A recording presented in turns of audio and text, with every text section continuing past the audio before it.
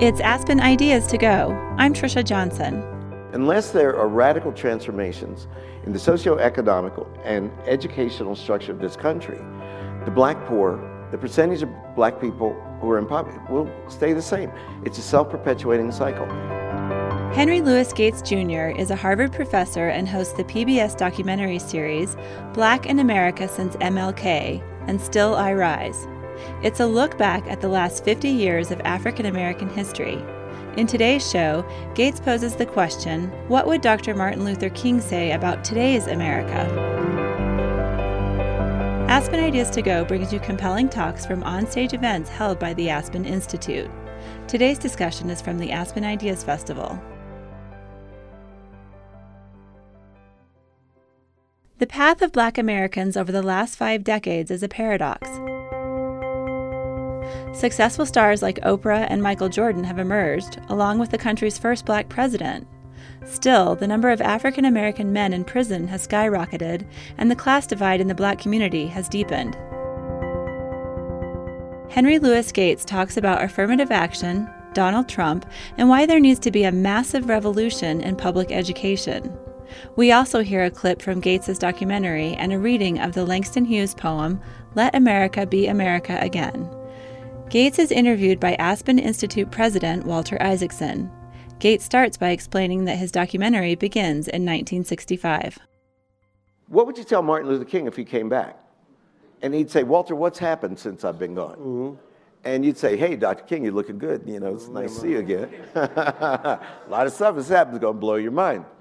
And remember, 65 is a pivotal year because it starts with Malcolm X being assassinated. Everybody forgets that in February.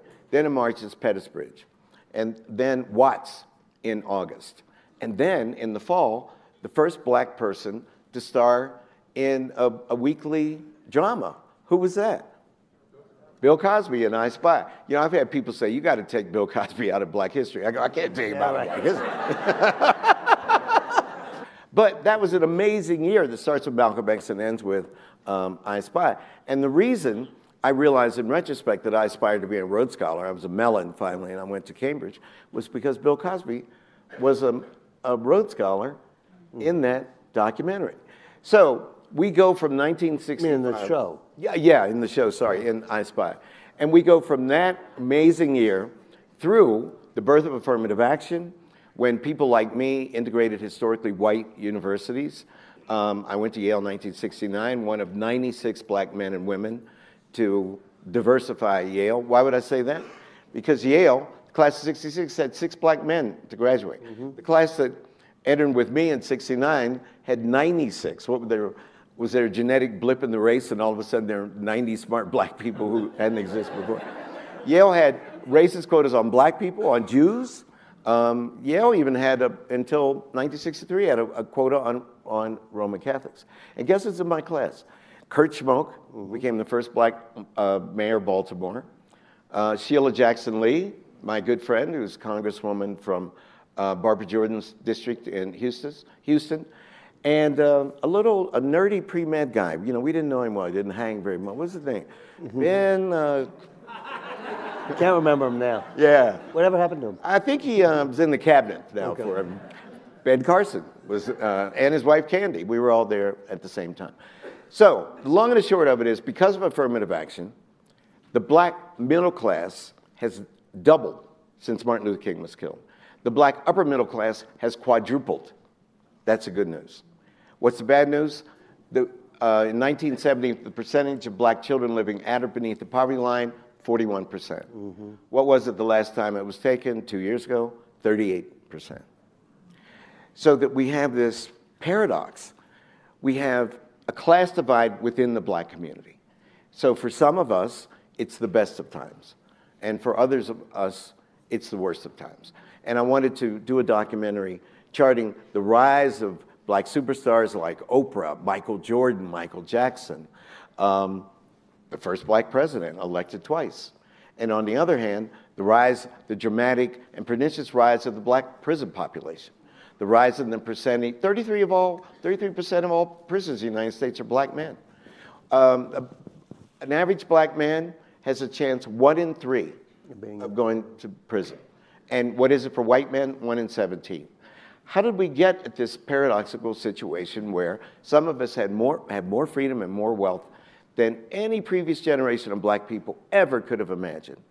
And on the other hand, where there is maybe even less hope for so many black people, and what do we do about it? And before we show the clip, you were coming out of a series that won Emmys and everything else on 500 years. Yeah. So explain how that worked. Yeah, we started with with Spanish Florida, and the first black independent town near St. Augustine. Mm-hmm. And we took it from there all the way up to 2015. So basically we went from 1515 to 2015 and told the history of the black person in North America. And the response was amazing. Won an Emmy, won a Peabody, NAACP Emmy Award, which is the hardest award ever to win, as every black person in this room knows.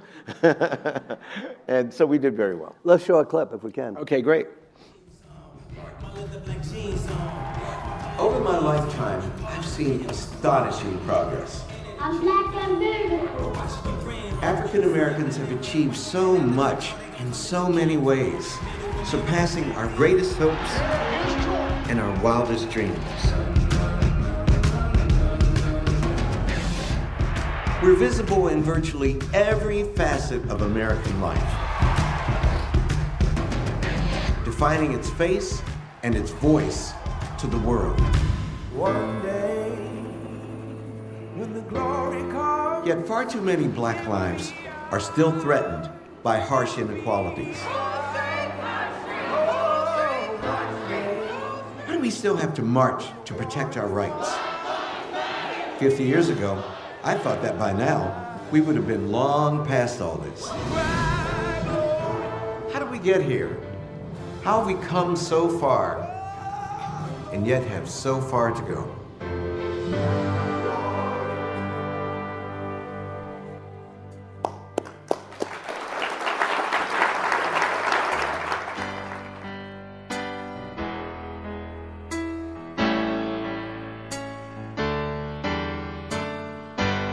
You're listening to Aspen Ideas to Go.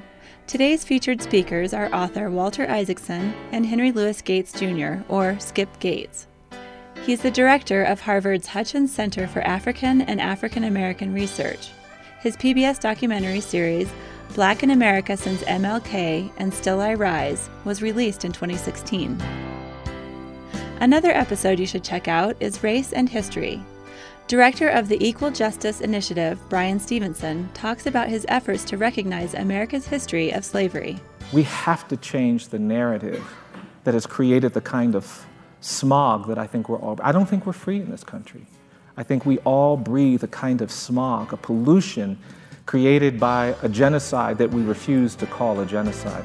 Find the episode by searching Aspen Ideas to Go in Apple Podcasts. It's also listed in our show notes. Back to today's show. Here's Walter Isaacson.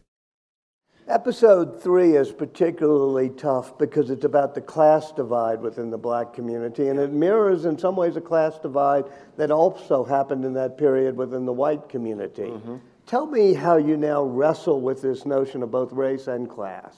Well, we use metaphors, and many black scholars, and many of my friends in this audience, and they know that we use a metaphor for black America as the black community. That community is comprised of 42 million people. There are far more black Americans than all the people in Canada. But we don't think of that. Mm-hmm. You know, black America is a country. Martin Delany in 1852, I believe, said that black America was a nation within a nation. And we've always had class fissures. Even under the slave regime, we had, famously class house Negroes and field Negroes. And then we have mulattoes. A funny thing about, my mainstay on PBS is Finding Your Roots. And one of the most surprising things that we've learned from the DNA component of Finding Your Roots is that the 3 DNA companies that we use have never tested an African American. At this point, I probably should say rarely, but as of a year ago, they had never tested an African American who was 100% black. No matter how phenotypically African or Negroid, as they used to say, any black person you might know, they have a significant amount of white ancestry. Why? Because of slavery and because of rape or cajoled sexuality, or sometimes voluntary sexual relations across the color line. So that produced the mulatto class, and you know, no one knows this better than you. We were talking about it last night at dinner, of the gens de couleur, yeah. the men of color and women of color in New Orleans. We all know that. We even had black slave owners. We know that too. So, but still, under segregation, all blacks, no matter what your class, were equal before the law. So if you have a law that says all blacks shall or all blacks shan't, it didn't matter if you were a doctor or if you were a janitor, you couldn't sit down at Woolworths. You couldn't stay in a hotel. You couldn't go to your alma mater, Harvard. You see what I mean? But wait, let's go back real quick, because Okay. that was not the case until Plessy. Yeah, That was a very strong race line gets drawn then. Then 1896. In fact, the next documentary that we're doing for PBS is Reconstruction and the Birth of Jim Crow. And if you think about it, it's a mirror for what just happened to us. I know many of you looked at those clips and thought, God, look how young Barack looked. And that was 1,000 years ago. You know, America has changed. Changed what? To elect Donald Trump? Wow, what a change. Nobody could even imagine what has happened to our country when we saw that inauguration. I was there freezing my buns off.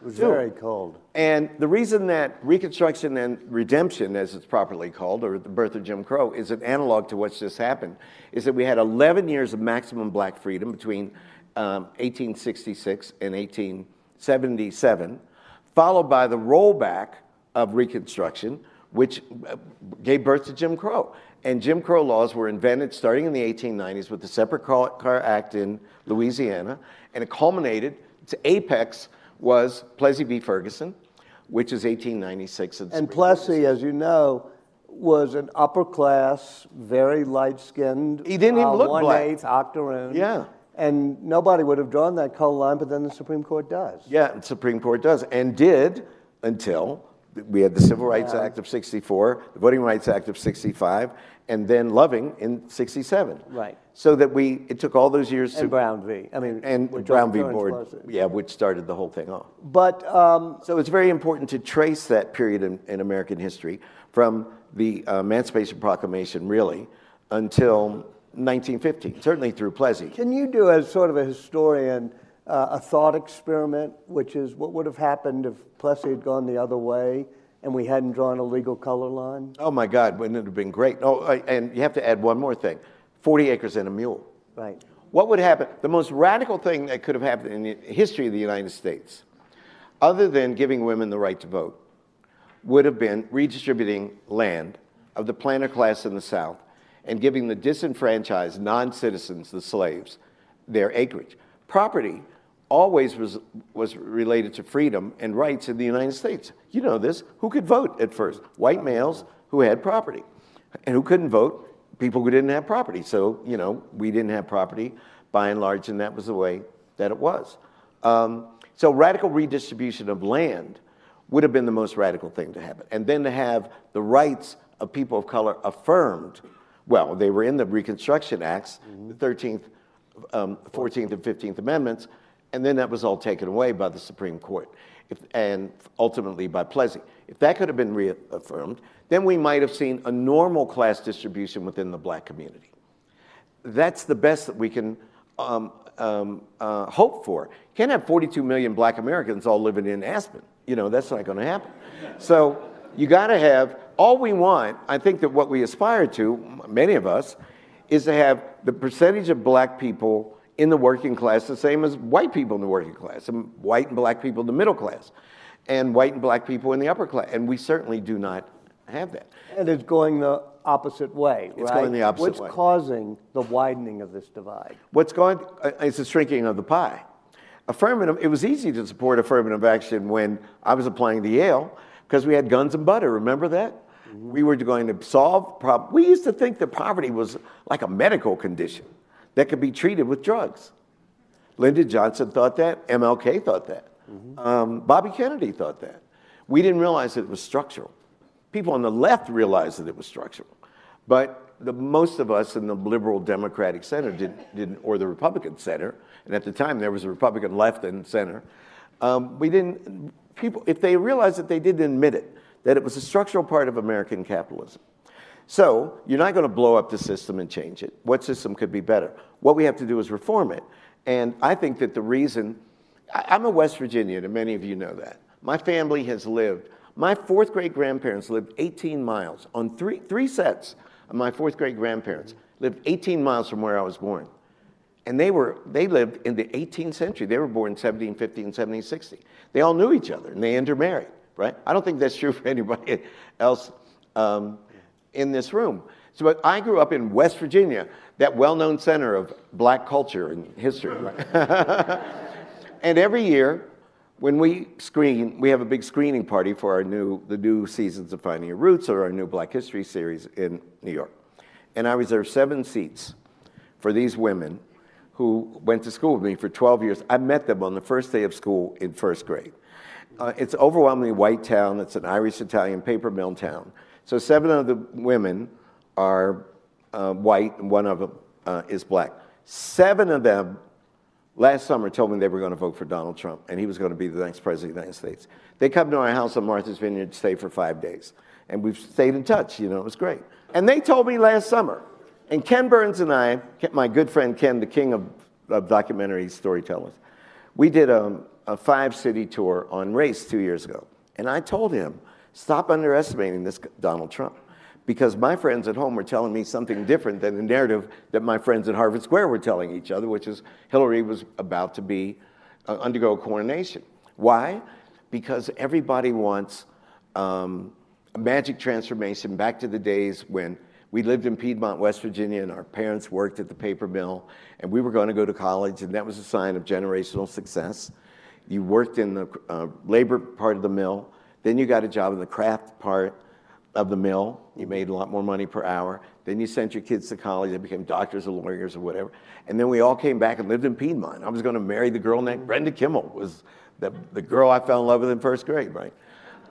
That world is over. But Donald Trump has convinced people, particularly in places like West Virginia, which was, along with Massachusetts, the most democratic state in the Union until Barack ran. Even my friends said, no, we can't be going there. But they loved... In the days of Bobby Kennedy. Yeah, they loved Bobby Kennedy, and they loved Bill.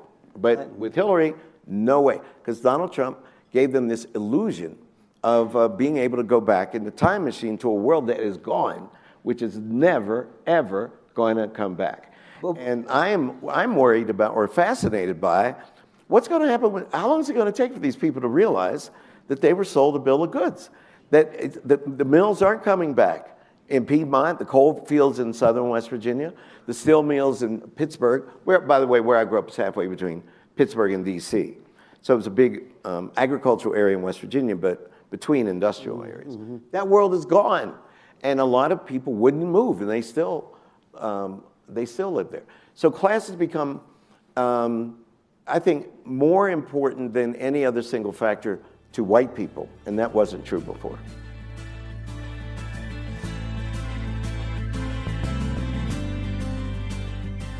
You can listen to Aspen Ideas to Go on Google Play, SiriusXM's Insight channel, aspenideas.org, or Apple Podcasts.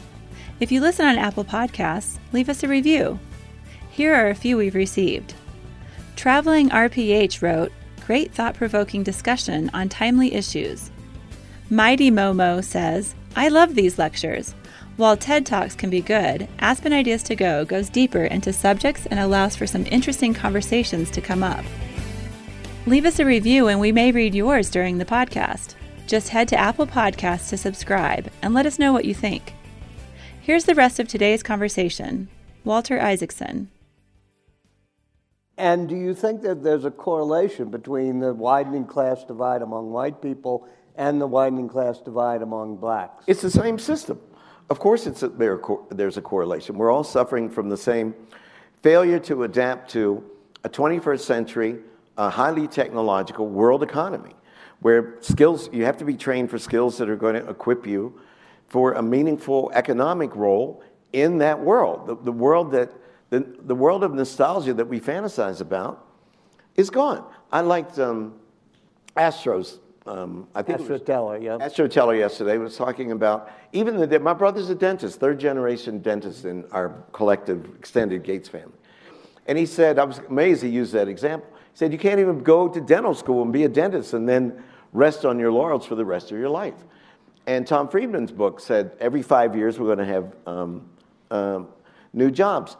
How do we reform the school system? Mm-hmm. How that would, you want to know the one, I know this is one of your questions, what would I recommend? Mm-hmm. We have to have a massive revolution in public education in the United States. That is the only thing that's going to save us. The only thing. And what would you do in public education? Well, first of all, instead of busing, I never was a fan of busing, but instead of busing, why? Because I grew up in the country where people were busing. It was really dangerous on little narrow roads and in the snow. So I have my own traumas about that. Which is really irrelevant if I guess if we live in Boston or New York. But what we need to do is not bus black bodies to white schools and white bodies to black schools, bus the dollars from the rich school districts to the poor districts, and that will save. We need to allocate the same amount of money per student per school district. That is the only way that you can do it. Now, and I think, and have like, what do they call it when you hardship pay for talented, motivated teachers who work in the worst school districts. That's what we have to do. You mentioned earlier, and I may not have heard it right, so you said one of the reasons the divide is widening, a class divide, is partly the affirmative action being contracted? Is that yes, what you mean? Affirmative action.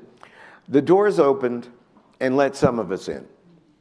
And Alani Guinier, as you know, a friend of yours, my colleague at the Harvard Law School, said affirmative action was a class escalator. So it integrated, diversified institutions like this. Mm-hmm. You could see the amount of color and the number of women in a room like this. 50 years ago, we wouldn't have been here. Women wouldn't have been represented in such dramatic numbers, and certainly people of color wouldn't. But look at Bakke. Almost as soon as we got historic, unprecedented numbers of people of color at historically white schools, as I call them, like Harvard and Yale, the door slammed. They said, okay, this is enough, and we're going to freeze that number, right? Because there is not an infinite supply of the pie to be redistributed. So the door slammed and everyone was left behind. What else happened? Simultaneously, while we were going to Yale and Harvard, jobs were disappearing from the cities. So that the traditional way of moving from the working class to middle class was through a factory. That work disappeared and went south, and then it went south of the border, and then it went to China or wherever, all kinds of jobs. So you had people who were stuck, and then the schools fell apart. The tax base fell apart. Black mayors were elected, that was good. We had Richard Hatcher, right? We had Andy Young. We had Tom Bradley. But the tax base fell apart because the white people moved to the suburb. All these factors were happening simultaneously. And how did crime fit into that, the rise of crime in the cities? C-R-A-C-K, crack. And then the double standard for penalizing black people who possessed certain forms of cocaine. So if you had crack cocaine, you were mandatory drug sentences. If you were a white guy just doing cocaine at a party, you get a hand slap. And that was a racist interpretation of the law. And that led to an unprecedented number, a number that should be repugnant to everybody in this room and everybody in this country. 33% of the prison population is comprised of black males.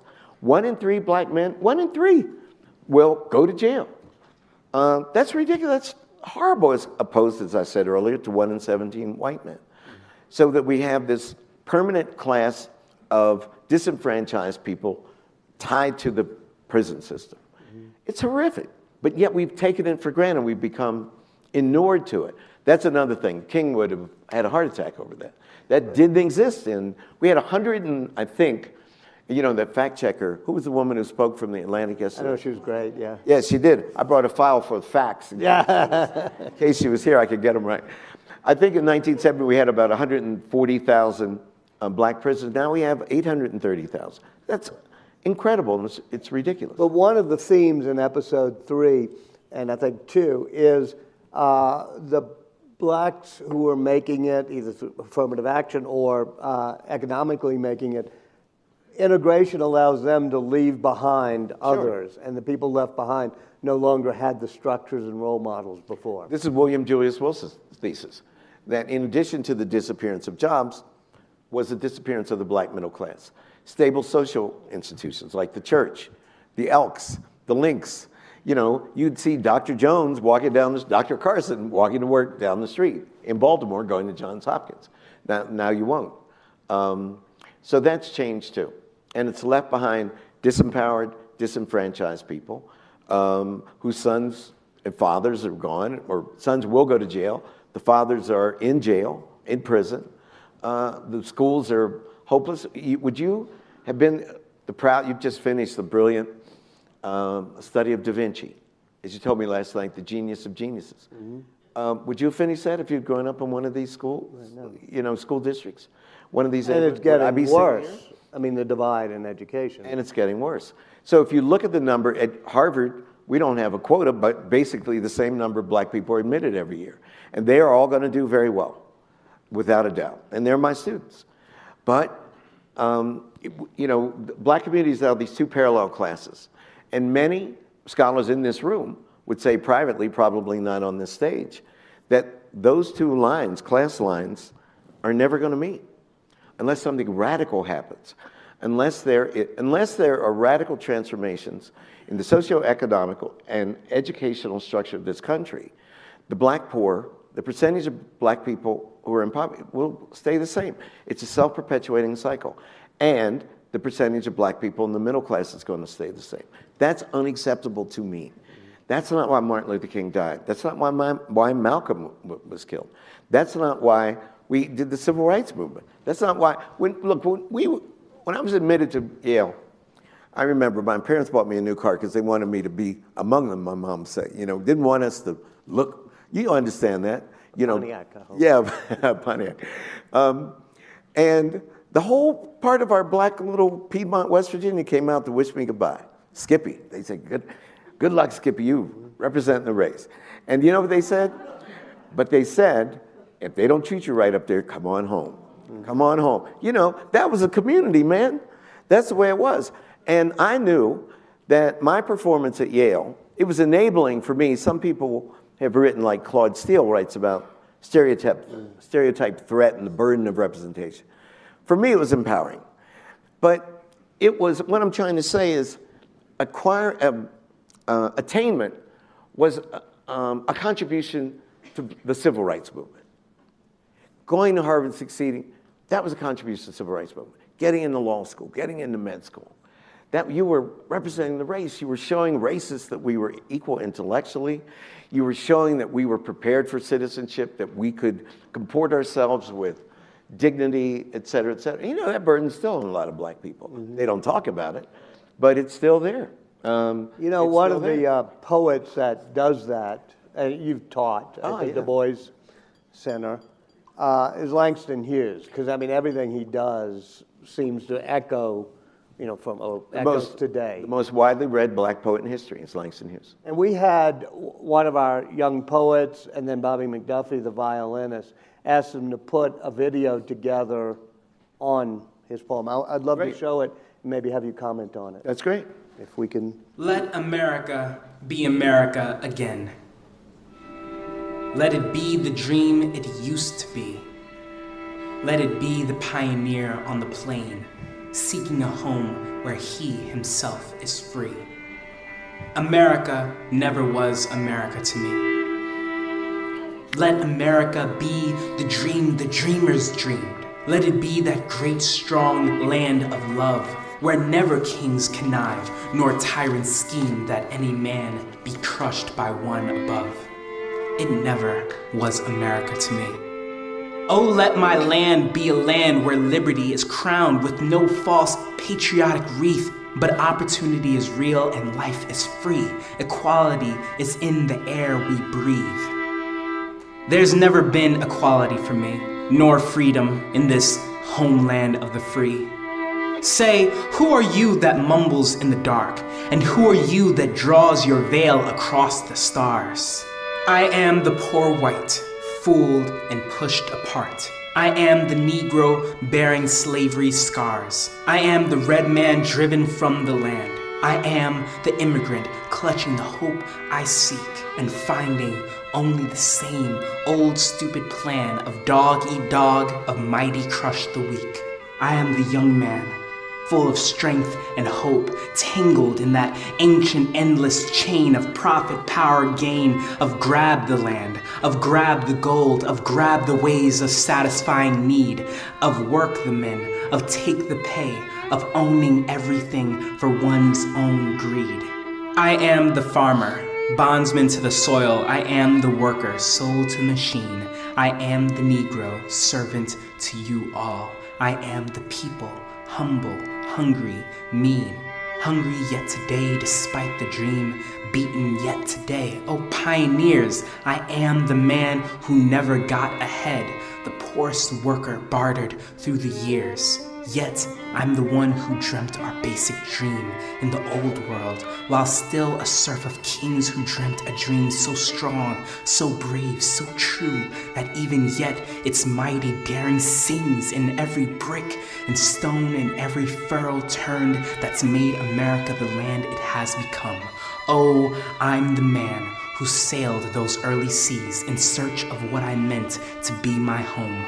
For I'm the one who left dark Ireland's shore and Poland's plain and England's grassy lea, and torn from black Africa's strand, I came to build a homeland of the free.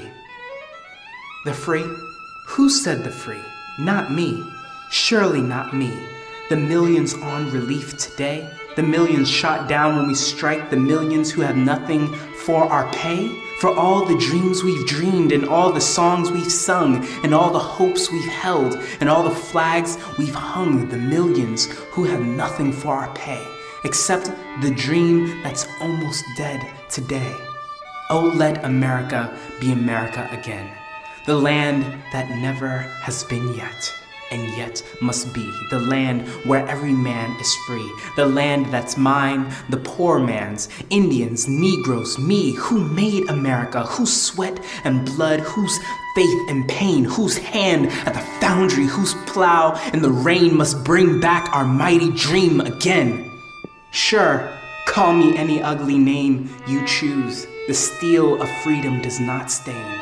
From those who live like leeches on the people's lives, we must take back our land again, America. Oh yes, I say it plain. America never was America to me. And yet, I swear this oath, America will be.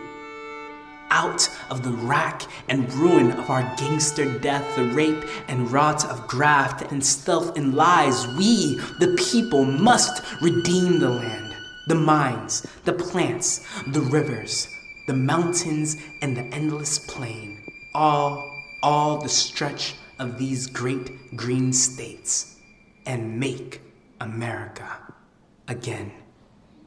Wow, that's dynamite. That's great. That's beautiful.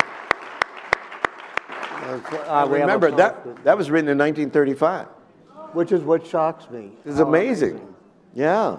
No, that's beautiful. And look at all the themes that we've been talking about that are embedded in that poem. One thing that struck me particularly was that the class interest of white people, working class white people, black people, who should have embraced each other. And black people tried to embrace their white working class counterparts, and the structures of racism have militated against that. Why? Because that would be a formidable force. And that poor white people, poor black people agreeing, man, whoa, the rafters would shake. And that was populism from the 30s when that poem was written. Yeah. You said 30, right? Yeah, 35. 35. To maybe the 40s and 50s, even, the Huey Longs and others were poor working whites and poor working blacks together. And then the race card gets played. Yeah, but you always had the problem of the majority figures. Black people were concentrated in the states that became the Confederacy, right? And if they all voted, there would be a huge shift in power. Mm-hmm. They had the numbers if they all voted as a bloc, but most of the wealth was controlled by white people, going back to the planter economy. Do you think there's ever a possibility in the next 10, 20 years of a progressive populist movement that includes working whites and working blacks? Or if you tried to do it today, if you called the election today, no. Donald Trump would still win. But when the dream, the utopia that Trump articulated and persuaded a significant percentage of people to believe doesn't materialize, then what's going to happen? What about the people back home in West Virginia? What are they going to do? They can't keep voting for politicians who have agendas that don't really represent them.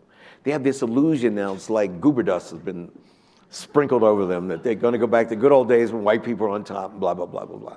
And all these immigrants and people wear these funny scarves around their head, they're going to go away. You know, it's just not going to happen. So then that will be the moment of intervention.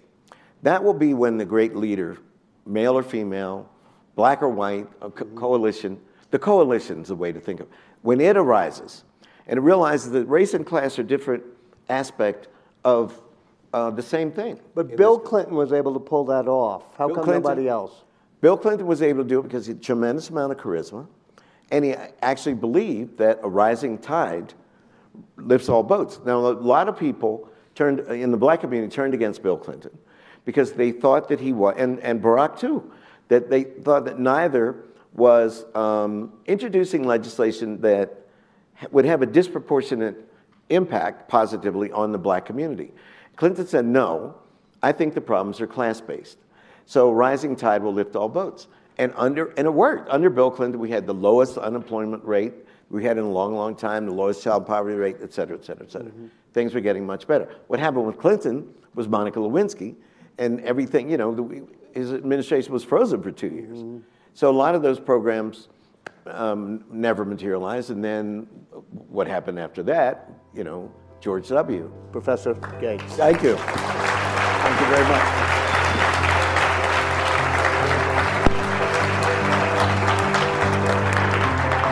Thank you. Henry Louis Gates Jr. hosts Finding Your Roots on PBS. He's also a member of the first class that was awarded MacArthur Genius Grants in 1981 and the first African American scholar to be awarded the National Humanities Medal. He's a trustee of the Aspen Institute. Walter Isaacson is the Institute's president and CEO. His latest book is Leonardo da Vinci. Make sure to subscribe to Aspen Ideas to Go on Apple Podcasts or wherever you listen to podcasts. Follow the Aspen Ideas Festival year-round on Twitter and Facebook at Aspen Ideas. The Aspen Institute is a nonpartisan forum for values-based leadership and the exchange of ideas. Today's show was produced by Marcy Krivonen and me and recorded by our team at the Aspen Institute. I'm Trisha Johnson. Thanks for joining me.